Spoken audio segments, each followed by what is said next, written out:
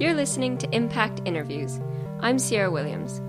Joel Suss, editor of our sister blog, LSE Politics and Policy, recently sat down with Mark Blyth, author of Austerity, The History of a Dangerous Idea, and professor of economics at Brown University, to discuss how to increase the reach of political science research.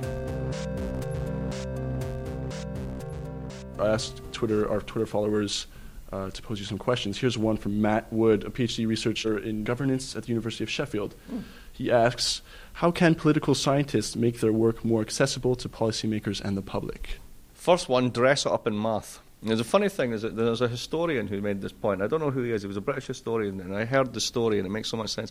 He said, why is it the historians who actually know stuff about planet Earth never got listened to, whereas economists who live in an entire world of mathematical theorems that actually may or may not gel onto the world at certain points in time? We could talk about that. But they're really powerful. Now, is it because policymakers can read papers that need a knowledge of linear algebra and Calc 2?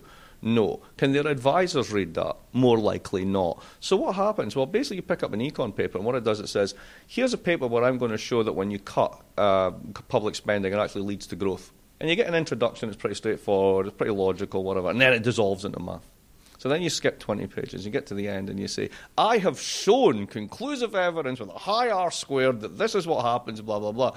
So it's just an easier, digestible thing. It's filled with math, it must be true. Now you pick up a history paper and it says, so what's really the truth about the Germans and the inflation phobia? Well, on the one hand, on the other hand, there's these factors, and you could take this analysis, and you plough through 50 pages, and at the end of it, you're still none the wiser. So a lot of it basically has to do with simple presentation of the argument, and that's why economists get listened to. I'm really convinced of this, because it's certainly not because there's really robust evidence, because if you go through a lot of this stuff, particularly the cases of so-called expansionary austerity, it's simply not the case. What else do you need to do? Simplify. Stop the disciplinary conversation for a minute. It's fine that you basically want to talk to your peers, but the problem with disciplines is they create silos. And if all you're doing is responding to the latest theoretical bell and whistle that Professor X has produced, you get this kind of like scholasticism / 19th century German philosophy, where it's Professor X's commentary on Professor Z's thesis about Professor Y's book. And nobody cares. Right? At the end of the day, particularly for political science, frankly, if it wasn't for the existence of graduate programs where we make graduate students read our stuff, half the journals in the field would be dead. And if it wasn't for the cable TV model of journal purchasing that makes libraries purchase hundreds of journals at once, most of them wouldn't be around.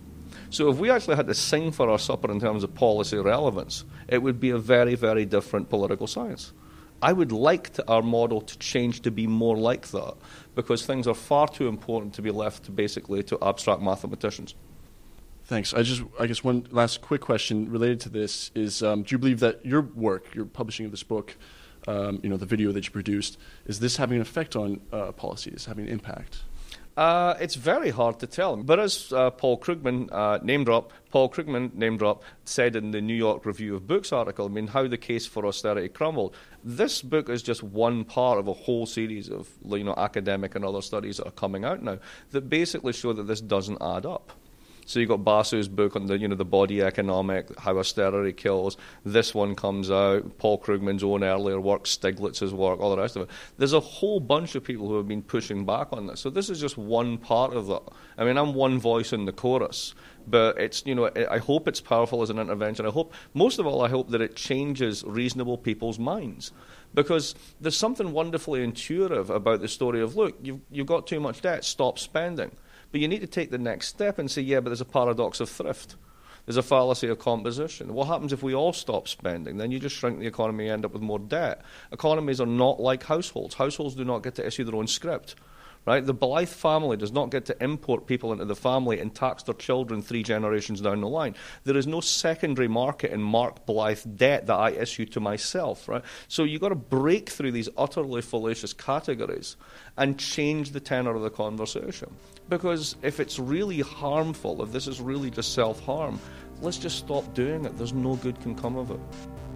That was Professor Mark Blyth. You can hear more of Joel's interview with Mark on the British Politicast episode on austerity at lsepoliticsblog.com.